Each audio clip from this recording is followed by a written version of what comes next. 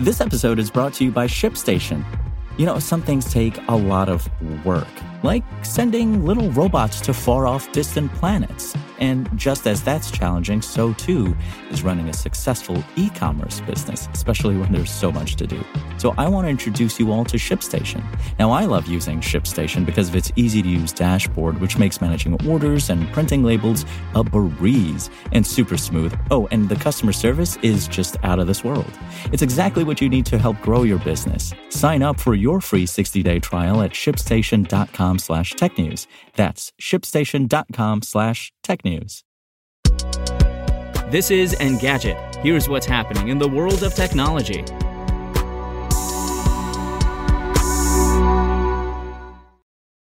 It's Thursday, May 27th. After nearly 4 years of securing community buy-in, Google's plan for a San Jose campus is moving forward. Per the San Francisco Chronicle, the city's council voted unanimously on Tuesday evening to approve the company's Downtown West project.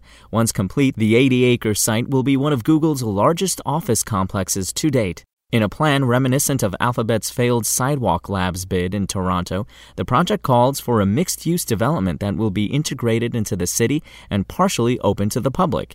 In addition to 7.3 million square feet of office space for approximately 20,000 employees, Google plans to build 4,000 housing units, 300 hotel rooms, and at least 10 parks alongside other amenities like retail spaces and a performance area.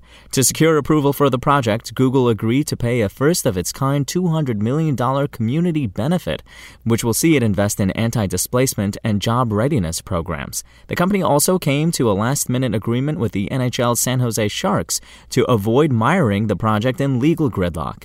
Construction on the campus is slated to start as early as next year, but could take the better part of 10 to 30 years to complete.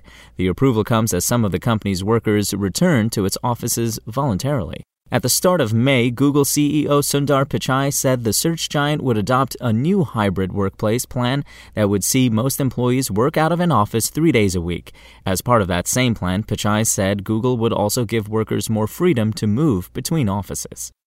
And in gaming, BlizzCon won't return in 2021. Blizzard said on Wednesday the ongoing realities of the coronavirus pandemic make it too difficult to pull off the type of convention fans have come to expect from the studio. Building an in-person BlizzCon is an epic and complex affair that takes many months of preparation, and ultimately we're now past the point where we'd be able to develop the kind of event we'd want to create for you in November, BlizzCon executive producer Sarah Lynn Smith said. Instead, Blizzard plans to host a global event sometime early next year that will include both online and in-person elements. To make up for the cancellation of BlizzCon 2020, Blizzard hosted BlizzConline this past February. The online-only event saw the company reveal Diablo II Resurrected and World of Warcraft Burning Crusade Classic, as well as share updates on previously announced titles like Diablo IV. Smith said the online component of next year's event will be similar to BlizzConline and promised to share more details soon. If you want to catch the latest tech news as it's happening, check out Engadget.com or tune in again every weekday.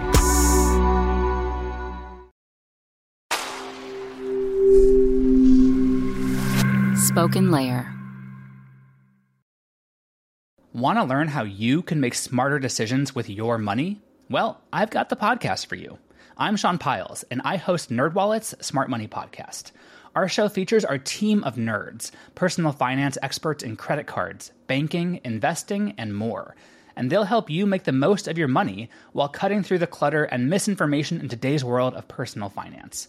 You'll get clarity on strategies to help you build your wealth, invest wisely, shop for financial products, and plan for major life events. Listen to NerdWallet's Smart Money Podcast wherever you get your podcasts.